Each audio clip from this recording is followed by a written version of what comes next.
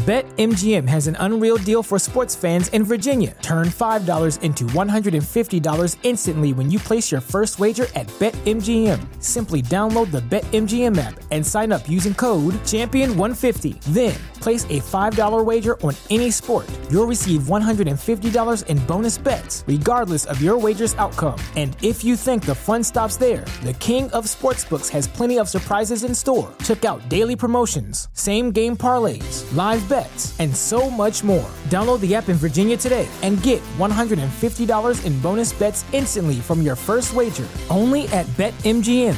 BetMGM and GameSense remind you to play responsibly. See BetMGM.com for terms. 21 plus only. Virginia only. New customer offer. Subject to eligibility requirements. Rewards are non-withdrawable bonus bets that expire in 7 days. Please gamble responsibly. Gambling problem? Call 1-800-GAMBLER. Promotional offer not available in Washington, D.C. What's the easiest choice you can make? Window instead of middle seat? Picking a vendor who sends a great gift basket? Outsourcing business tasks you hate? What about selling with Shopify?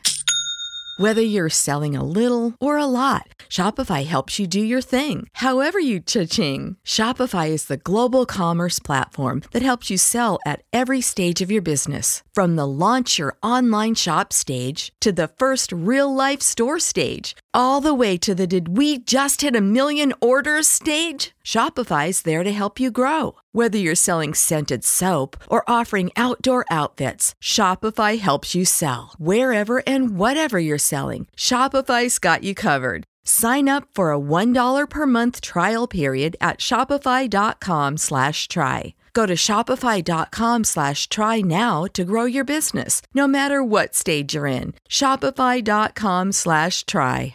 Hello and welcome to Season 2 of the Modern Adventurer podcast. I'm your host, John Horsfall. I'm an adventurer and photographer, and each week I'll be talking with a new guest about their latest adventure from around the world. For all the new listeners and subscribers who have joined, I speak to adventurers and explorers who do remarkable things in the field of exploration and endurance. This is an immersive podcast, so this season their story is cut to music and cinematic effects as we immerse ourselves into the heart of their adventure. My next guest is an adventurer who is going out recreating adventures of past female explorers. Last year, we had her on the podcast talking about her incredible trip out in the Himalayas, recreating Alexandra David Neal's expedition. But this time, we're heading to Iran to recreate Freya Stark's The Valley of the Assassins. I am delighted to introduce Elise Wortley to the podcast. Thanks very much. Nice to see you again. Well, lovely to see you too. Well, it's great to have you back on. We spoke about a year ago about your epic stories from Scotland to the Himalayas. And then sneakily, you went out to Iran to cover another incredible female adventurer, which we'll probably jump into the story in a bit. But for people who don't know you, I always like to start at the beginning, like, who are you, what do you do, and how did you get into this sort of life of adventures? Yeah, well, I always say I'm a bit of an accidental adventurer. Like, I didn't really set out to do this path. But yeah, I basically read a book by a female explorer when I was 16. And the book really blew my mind because I didn't know that there were women doing this stuff back in like the early 1900s, late 1800s. I'd only ever been taught about the men, or we only really learn about male explorers at school. So I read this book by Alexandra David Neal, and she was this incredible woman. She was the first Western woman to meet the Dalai Lama. She traveled for 14 years through Asia. She did this really difficult journey just to sort of learn more about Buddhism, and she learnt Tibetan and meditated in a cave for 2 years. So her story just completely blew my mind. I was so amazed by her. And then I always had it in the back of my mind that someday I would kind of follow in her footsteps, kind of just to sort of retell her story, because everyone I spoke to had never heard of her. And then all these years later, I sort of ended up doing it. And my expeditions are a bit different to other people's because I actually use what the women had at the time. And really, I just do this as another way to show how difficult their journeys were. And I would never understand like fully what they went through if I wasn't in the old equipment. So that's how it kind of all started. And yeah, I just did my third expedition, because once I'd come back from that first one, I did a lot of research and I found hundreds of women from the past that did all these incredible things that were never really celebrated at the time. So yeah, so I'm just kind of working my way through that list and kind of just shouting about these women that did these really cool things. So the story of this one is Freya Stark. For people who don't know too much about her, how did you sort of come across her and this story? Yeah, so my trip I just did was following in the footsteps of Freya Stark to the Valleys of the Assassins in Iran. And actually, Freya's a really interesting one because she was famous at her time compared to the other women. Like, her books were taken seriously, her expeditions were taken seriously. She had a lot of like credit, she was up there with the guys, but then actually over time, kind of nowadays, she seems to have been forgotten. But this book, The Valleys of the Assassins, I always loved. It was one of the first ones I actually found when I started doing all this research into these women. And it's just incredible. She's really funny. I really like that she really spends a lot of time with the people that she meets. She just kind of fully immerses herself in their world. Like, she actually stayed in this area in Iran for years on and off. She had friends there, and that kind of gives her more of an insight when she's writing about the place. So I just always felt this kind of connection to her. And yeah, the Valleys of the Assassins, it sounds cool, right? So I just always wanted to go there. And finally, after I'd been trying to organize this all over COVID and it just wasn't happening. So yeah, finally this year I went off and I managed to do it. So for people who are like looking into this, because getting the sort of sponsorship last time we spoke and sort of working your way up to this, what was the sort of planning that went into this one? Because as you've sort of done more, it's becoming more and more of a bigger feature in terms of filming, photography.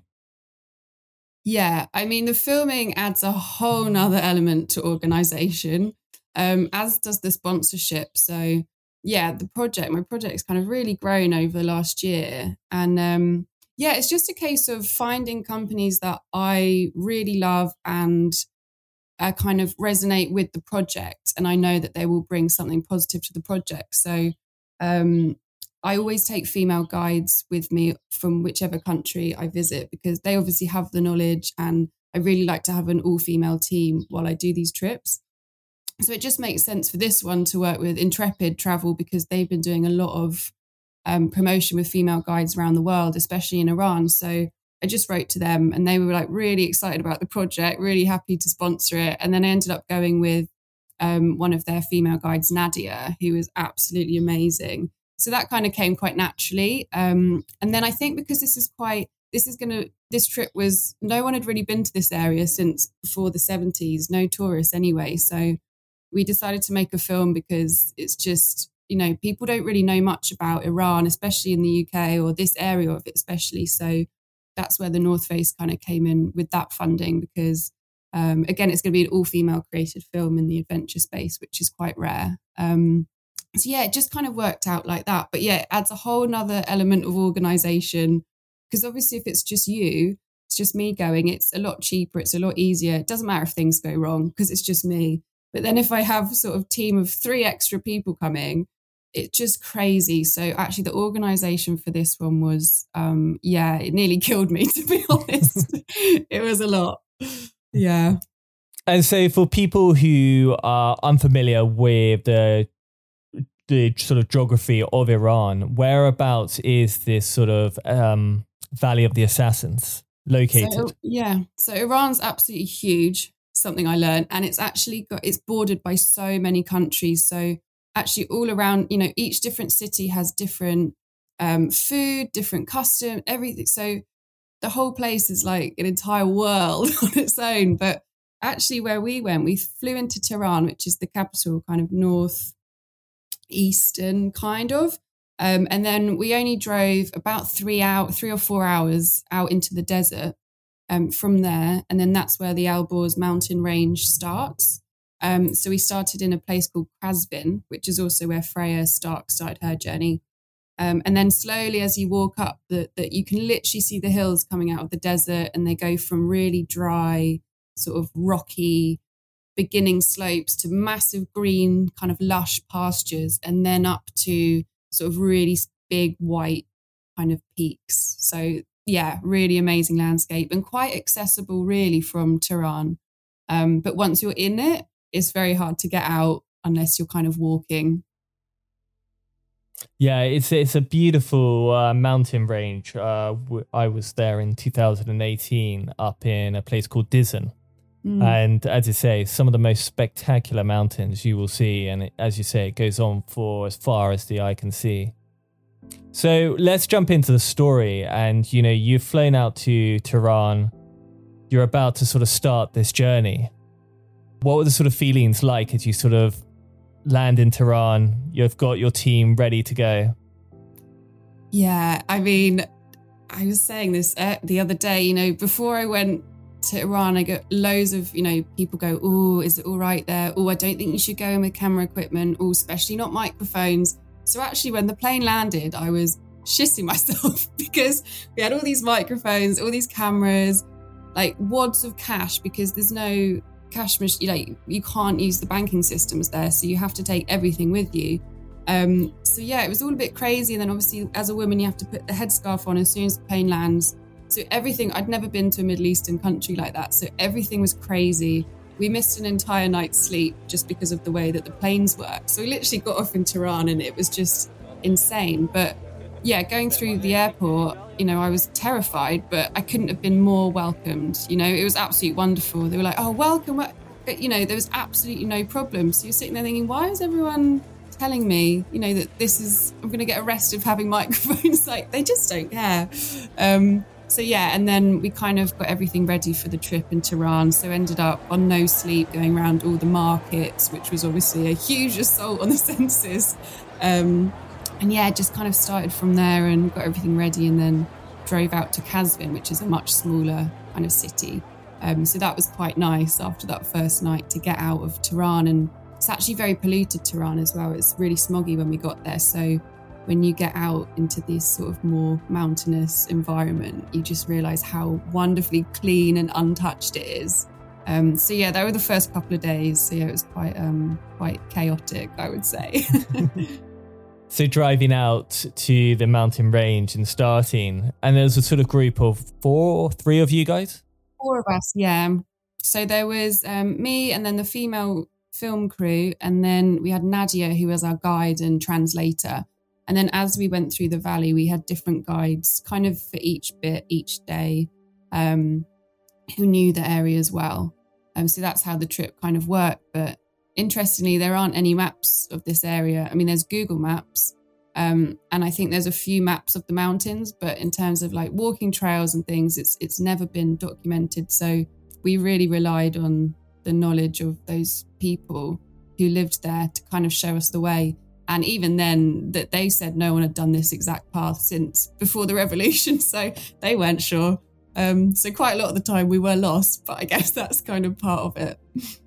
And so when you were lost, what were the sort of problems that you faced on a sort of day-to-day? I think more with the loss, it was just finding the local shepherds, because there's these shepherds, they have a really kind of tough life. They just live in the mountains, just moving their sheep around. And it's the shepherd's paths that we followed.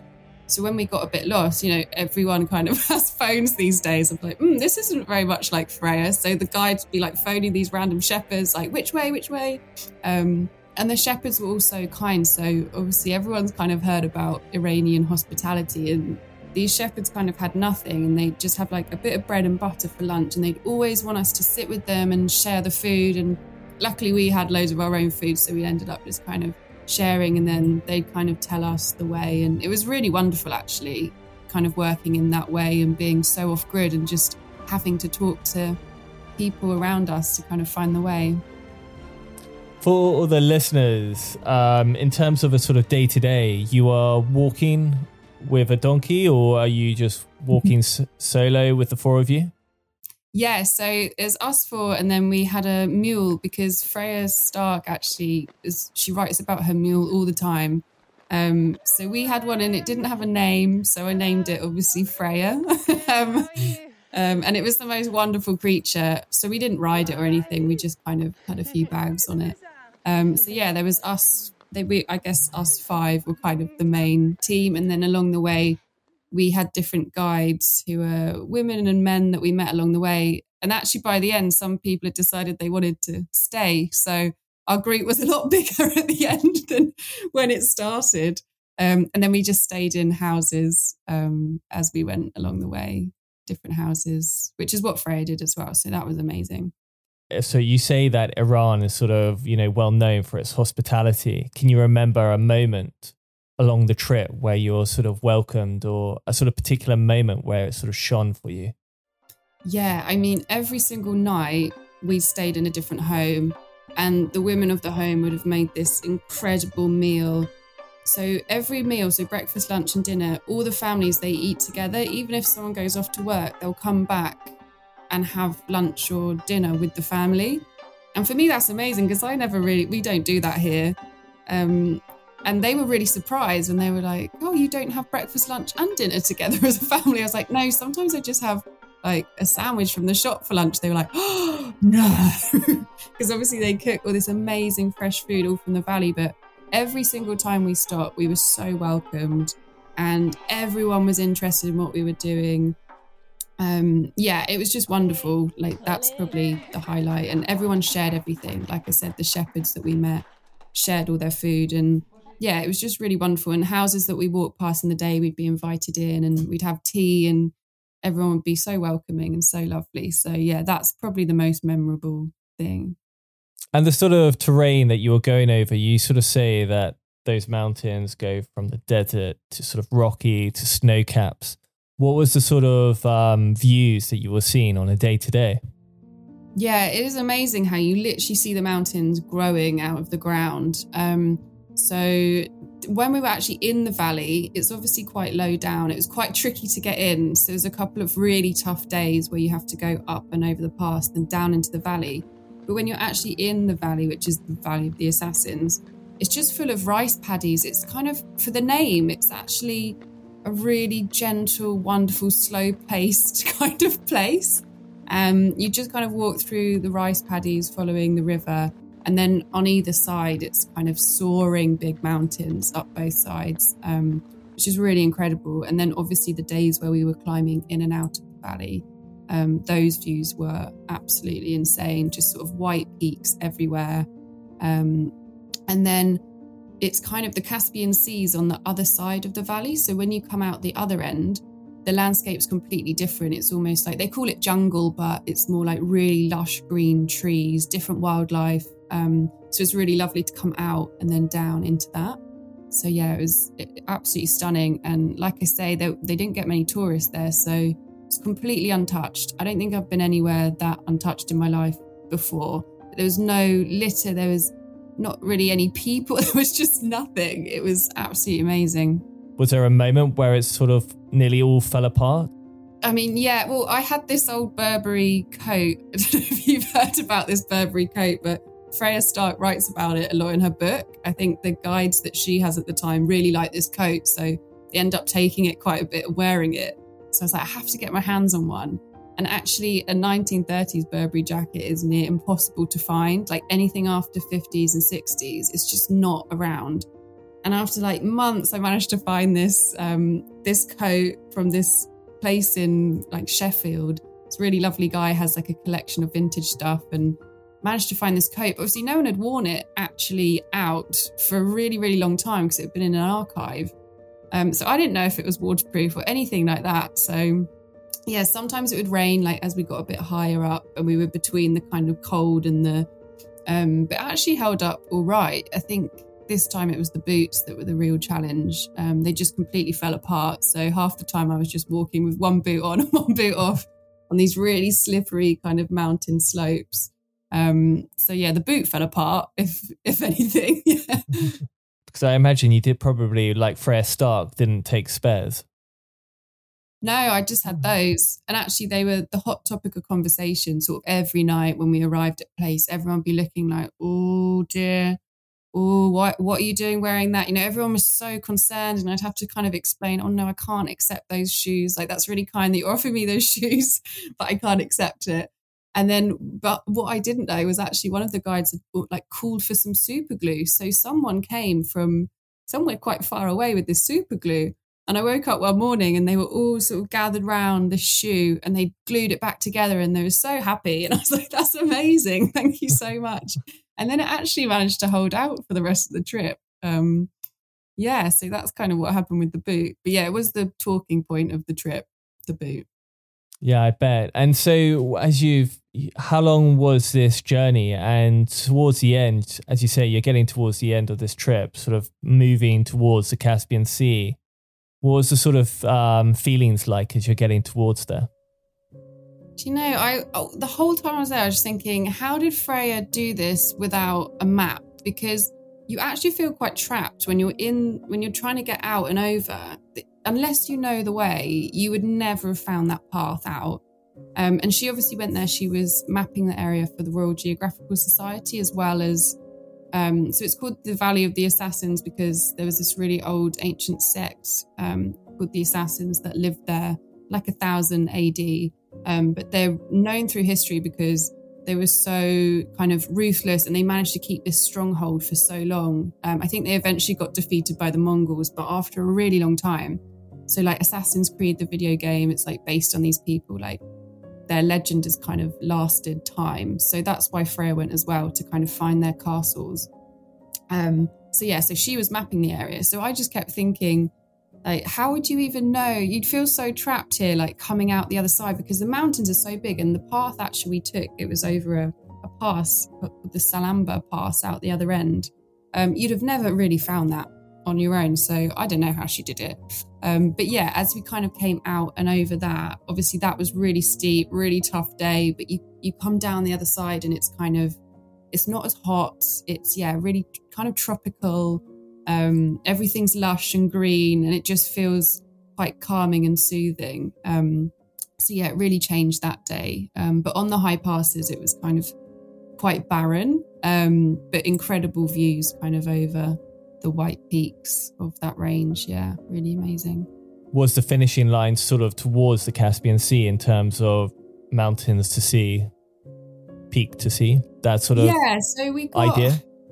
Yeah, so we kind of went about halfway down into the jungle. There's a little town called Huge, and there's a picture at the end of Freya's. So we did the whole of the chapter, the Valley of the Assassins. So that's where she finishes, and she's got a picture of it there. So we actually wanted to try and find this spot where she'd taken a picture, and we managed to find it. But amazingly, a lot of the other villages, people used to live in the mud homes, and then in the valley they've realized like 50 years ago that cherry trees grow really, really well there. So lots of people have made a bit of money from the cherry trees, so they've upgraded their houses to sort of more modern materials. So a lot of her pictures of the mud houses weren't there, but in this place in Huge, it actually looked pretty much the same as the picture. So it was really amazing to kind of come to that at the end. And then they said that side, because a lot of the young people from the villages kind of go off to the cities for work and they leave the villages, that actually a lot of them have got a lot smaller since Freya was there. So they're almost like the villages are kind of disappearing, which was really sad. So it's quite interesting looking at this picture and then kind of seeing what it was like now has really changed in some ways.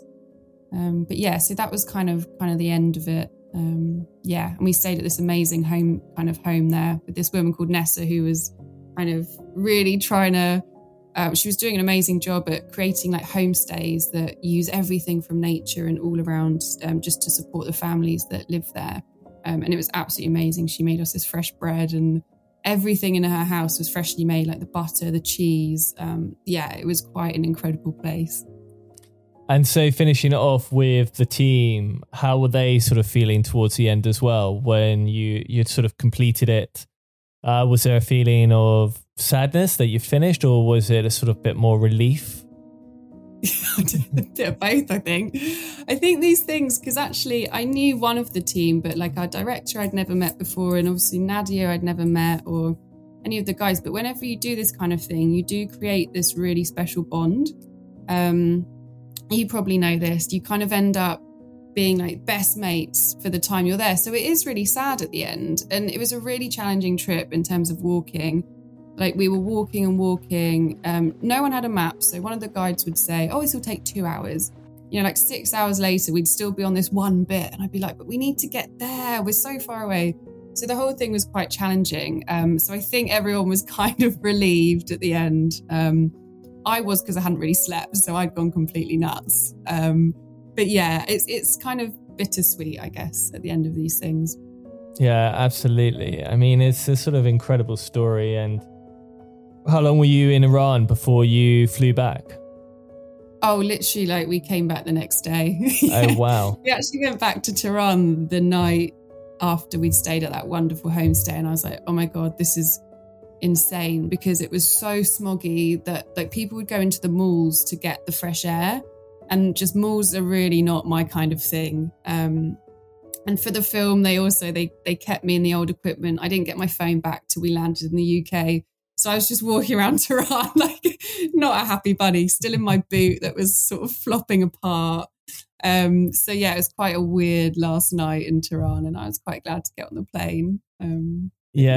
There's sort of something to be said. I remember like where we used to camp up in the mountains there, and they are truly spectacular.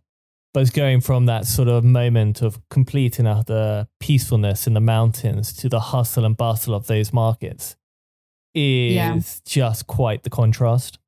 Yeah, and especially in Tehran, and we had little cameras that we would use, and it wasn't the most subtle, I have to say.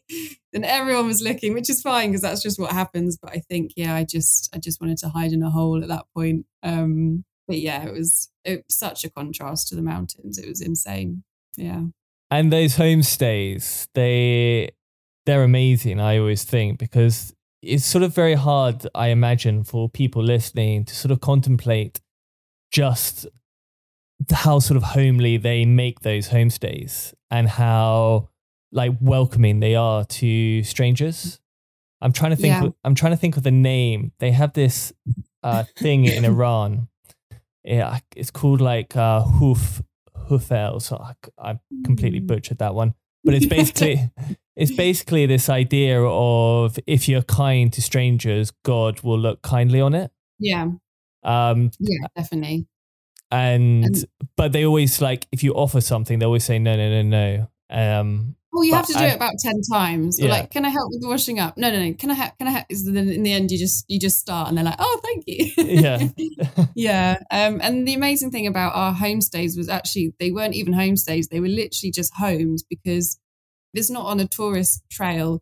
So actually, Nadia and the team had sort of organised before with the local families which ones we were going to stay with. So we got a really sort of like rare experience of not even being with people that were used to hosting tourists. So we got a really sort of in-depth view of what life is like there, which is really special. And I don't think I'll ever have that again in that way. So I'm so grateful for that. And that was, really, really special. And just the way they all eat together and everything is shared. And I'm actually veggie, but I had to eat a bit of lamb, which was quite overwhelming for me. But obviously they eat meat in a different way there. So they'll have like one tiny chicken for like 12 people, and everyone gets a tiny bit of it. And then the rest is kind of the beans and the rice, that everything's local. And I just really love that way of sort of eating, meat. It's like a really special thing. And obviously I can't say no if someone's prepared this like special thing. And it was actually really nice. But yeah, it's just, I really liked that way that all the food was so fresh and they'd grown it all, that it was really cherished. And I've definitely kind of taken that away, and I'll kind of, I don't know. It was just really amazing. I think one of the things when we were traveling across that we picked up on was like how awful it would be to be a vegetarian coming to the country. Yeah, it was quite a challenge. Because everything is bread and meat. Yeah, I had bread for breakfast, lunch, dinner. Actually, a lot of it, I had a lot of sort of cheese and bread. That was quite good. And then I realised if I delved in myself and served myself, I could almost sort of go round the bits of meat, and I was fine with that. That was fine. But yeah, it was part of it, I think. So, yeah, they eat a lot of meat there. And how did people take? Because I always found when I spoke of Iran and the sort of hospitality and the sort of amazing place that it is, I always find that when you speak to people or tell people, they are completely bemused by what you're saying. They can't comprehend it, and they're almost like, you're lying. Like, yeah, I mean, people here, especially, they only hear one side of it, don't they? What the news wants to tell us, I suppose. And yeah, you can't ignore that kind of thing, but that's just one tiny, tiny part of a country. And working in travel for so long, I know as well, you know, that's not the real life for most people there. And actually, you know, you do need to, in a way, support tourism in these countries because they have such negative press. And there's a lot of other countries that we kind of travel to as Brits that do horrendous things as well, but yet we never hear about it. I won't name any of the countries, but one is like the world's most popular honeymoon destination. But people just hear these things and then that's it. They never want to go. But I guess Iran is really, really badly represented in our press for good reason, but also it's just one side of it. So yeah, before I went, people were quite confused as to why I would go there because they just assume everyone's going to get arrested and you'll never come back, which is not how it is at all. But yeah, it's a big, you know, I could go on forever about this kind of thing. And also supporting after COVID, you know, people are still so messed up in the tourism industry. It's like, you need to go to these places and support those people who, you know, run the homestays and do the driving and do the guiding. Yeah, it's just another way to look at it, I suppose. But yeah, before I went, it was, yeah, people were quite bemused by my choices. What happened on Radio 4 when they heard your story? Yeah, so I said what I was doing on Radio 4 and they didn't ask, they just asked me what the trip was. So I just said what the trip was. And then I got loads of emails and messages afterwards going, how dare you go on Radio 4 and not even talk about the safety aspect and ignore the, you know, what the government's doing to all these tourists who are there. And I just, oh God, it's like, this is not helpful. This is not helpful for anyone. Like, I've done my research. I know that it will be fine. But yeah, you can't ignore these things, but also there is a whole nother side to it. But yeah, so I had all things like that to deal with before I went, which is why as soon as the plane landed in Tehran, I was freaking out. And then, yeah, I couldn't have been more welcomed. Everyone was so happy to see us. So, yeah. I remember explaining to an American woman about this and saying just what an amazing place it was. And she was like, no, it's one of the most dangerous places you can go in the world. And anyway, this conversation sort of went on with me trying to explain, no, I've actually been and there are... I've been there, so I might know. And then it sort of got to the point of like, and then someone next to her just goes, have you ever been to Iran? She's like, no, I wouldn't go. And that's the thing. I just felt so safe there the entire time. My only wobble was at the airport when we arrived, but only because what people had been saying. I mean, maybe if I was a political journalist, I might not have felt the same, but you're not. You're just someone, you know, and you're always welcome there. You know, I felt so safe and welcome the entire time. So it is a really, really amazing, fascinating place. Full of contrasts, I'd say. Your ups and downs. Yeah. Yeah, it is funny with that because, as you say, like when I arrived, it was very much the same. It was always based on external influences giving me that fear rather than the actual place itself. Yeah, that's what happened to me, definitely. But people, you know, if you watch the news here, you would think that it's not necessarily people's fault, but yeah, it is interesting when you go and do something yourself and you're like, I think I put on my Instagram, I actually took down all the articles I'd ever written and lots of my press because you have to submit your social media when you apply for your visas. So I was really freaked out. And then yesterday I was putting it all back up, just thinking, God, this was so unnecessary. And what a waste of time. Nobody cares, you know?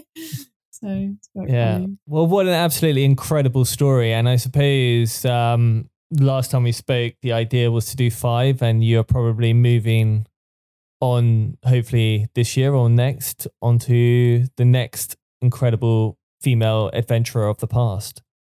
Yeah, I mean, I've got so many I want to do. One of the big ones I'd like to do is a pirate queen from Ireland and get a group of women to row with me in an old gully boat from West Island to Greenwich, which is definitely possible, but it's going to take a lot of organisation. But she was this really formidable clan leader in Ireland who is kind of from the 1500s. So mainly I just want to dress as a 1500s pirate, but she was called Grace O'Malley. And then there's also a woman called Zora Neale Hurston, who's more known now as an author, but she actually did a lot of traveling through the Caribbean in sort of the early 1900s, kind of searching for the secrets of voodoo. And she just writes about it so beautifully and amazingly. So I'd love to do that. But yeah, there's lots going on, loads that I could possibly do. So yeah, lots to organise. Well, it's an absolutely incredible story. Like the last episode that we had, I always ask 5 questions at the end.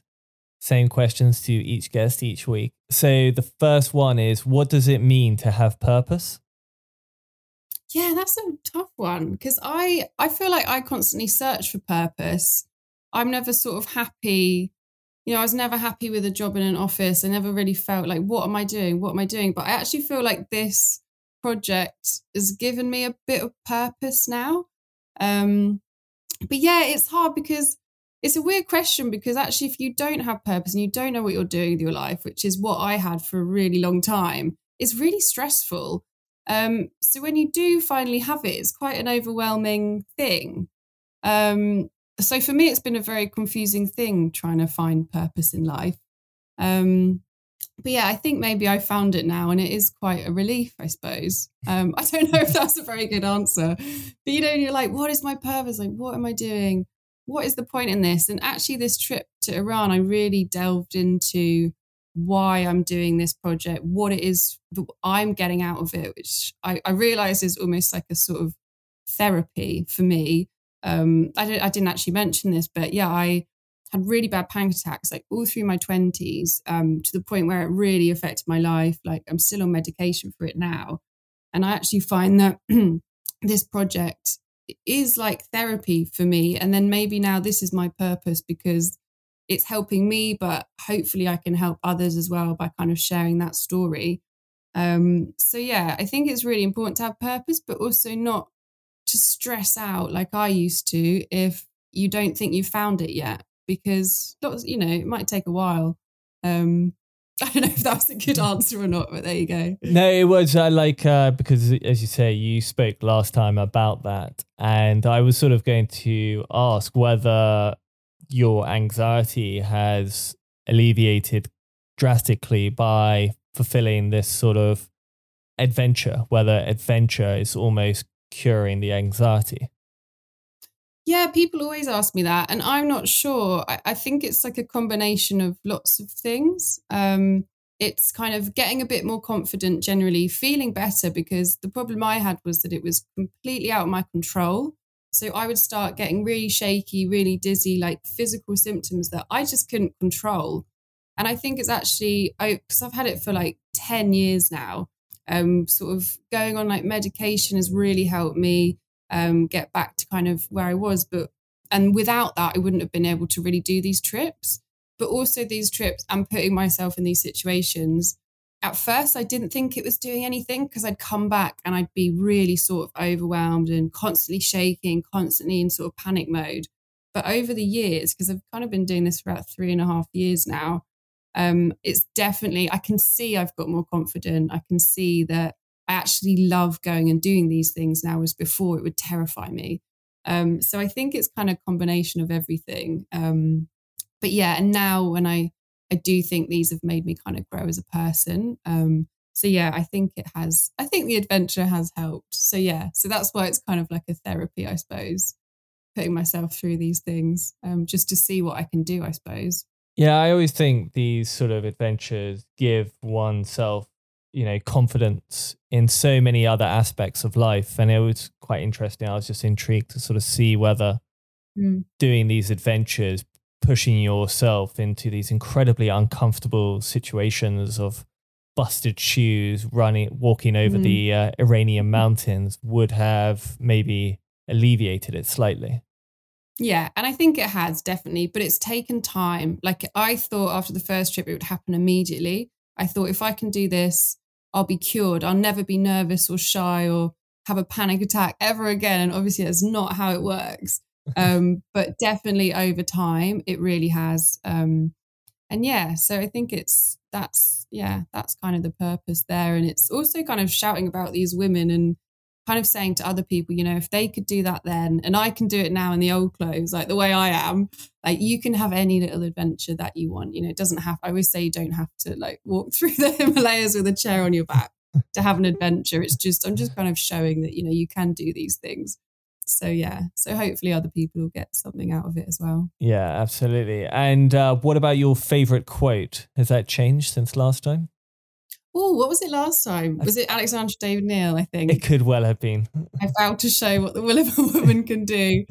I think that was it. I've got another one actually that Alexandra, I've actually got it on my wall, and it's who knows the flower best? Is it the one who reads about it in a book or who finds it wild on the mountainside? And I really love that one because it reminds me a bit of Iran as well. Like you never actually know something truly until you do it and you see it for yourself. And that's what I really got with this trip. I kept thinking of that quote because like we were talking about, you know, people who've never been, they don't know. So they can't really comment. So yeah, I feel like I know it now properly. What about your favorite travel book and why? Oh, well, I've got lots now. So obviously the first book I read, My Journey to Lhasa, Valley of the Assassins. But you know what? There is one that is totally unrelated. Have you ever heard of Gerald Durrell? No. He's got a book called My Family and Other Animals. And actually, this was the book when I was really young that kind of got me into nature and the outdoors. So that's kind of on the side because obviously I've got loads of travel books by all these women that they wrote back in the day. But yeah, My Family and Other Animals is a really amazing book by Gerald Durrell. He was a zoologist. I think he's got a zoo in Jersey still, but he's died, but I think the zoo's still going. Amazing. Really funny book. And why are these adventures important to you? Oh, yeah, well, I think we've sort of covered that. Yeah. Yeah, I think it's giving me a purpose and it's helping me understand my life. And yeah, I think showing that these women could do that back then, you know, when all they had is a photograph and they didn't have any phones or internet to know where they were going. Now, that's pretty brave. And if I can do it today in that old stuff, then anyone can kind of do anything, I suppose. So I think that's the whole message of the project, I suppose. Yeah. And in your lifetime, where's the most memorable place you've been and why? Ooh, well, I think this last trip's probably the most memorable for a lot of reasons. Although I was kind of so tired the whole time. I don't really know if I knew what was going on fully any of the days. But I went to India when I was 16. So it was quite young, going from Colchester to India. And I just remember being like completely blown away by this world that I'd walked into. So that actually got me into travel. And that's why I sort of ended up working. Well, I did a fine art degree, so I couldn't get a job obviously after that. So then I started working in travel, but it was because of that first trip to India. I was just, you know, like there's a whole nother world out there. Like it was such a different culture and amazing place. So I think it was that trip that was probably my most memorable.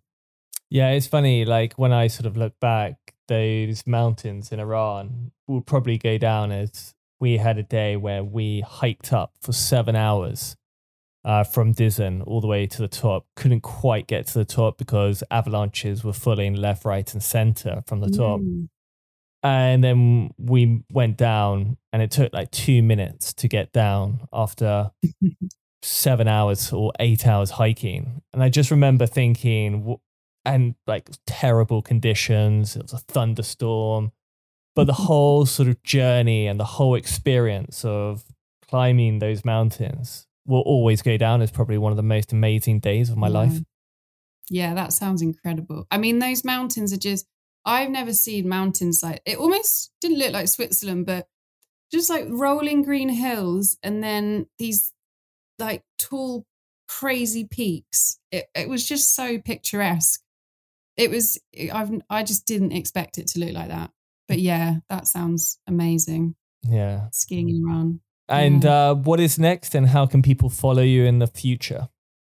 So I'm actually, in a few weeks, I'm going to Scotland to recreate a journey by Jane Clark. And she set up the Women's Scottish Climbing Club. And there are these amazing photos of her in like long skirts and hats and these little high heel shoes from 1908 where they're climbing. And they basically set the club up because they weren't allowed in the men's one. So I'm actually going in a few weeks to kind of recreate a couple of their sort of climbs, hopefully with some women from the club. So that's coming up. And then, yeah, I've got lots of ideas in my head for later on in the year. So let's see. But yeah, you can follow me at Instagram at Women with Altitude. And that's kind of where I post everything. So mainly on there. And I've got a website, which is womenwithaltitude.com. Amazing. Yeah. And this film, Valley of the Assassins, yes. When will that be out? So that film, we're hoping for the end of August. So then we're going to maybe put it into film festivals and things like that, try and sell it to a platform or something. But yeah, if you follow my accounts, then you'll see when the film's out. But yeah, that's super exciting. Can't wait for that to come out. Well, that sounds absolutely amazing. And I'm sure people listening will follow through and check it out. Amazing. Yeah, thank you so much. Well, thank you so much for coming on again. And we'll have to have you on for your next adventure. The next one, yeah. Always a pleasure. Thank you. Amazing. Thank you so much. Yeah, you too, John. Thanks so much. Thank you for listening. I hope you enjoyed the show, and don't forget to subscribe and review the podcast if you're listening on Apple.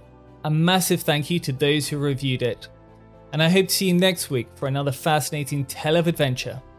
But till then, have a great day wherever you are in the world, and happy adventures. At Parker, our purpose is simple. We want to make the world a better place by working more efficiently, by using more sustainable practices, by developing better technologies. We keep moving forward. With each new idea, innovation, and partnership, we're one step closer to fulfilling our purpose every single day. To find out more, visit parker.com/purpose. Parker, engineering your success. Catch those springtime vibes all over Arizona. Break out of the winter blues by hitting the water at one of our lake and river parks. Take a hike among the wildflowers. Just make sure to stay on the trails and leave the flowers for the bees. Discover Arizona's best kept secret and visit azstateparks.com/amazing to start your springtime adventure.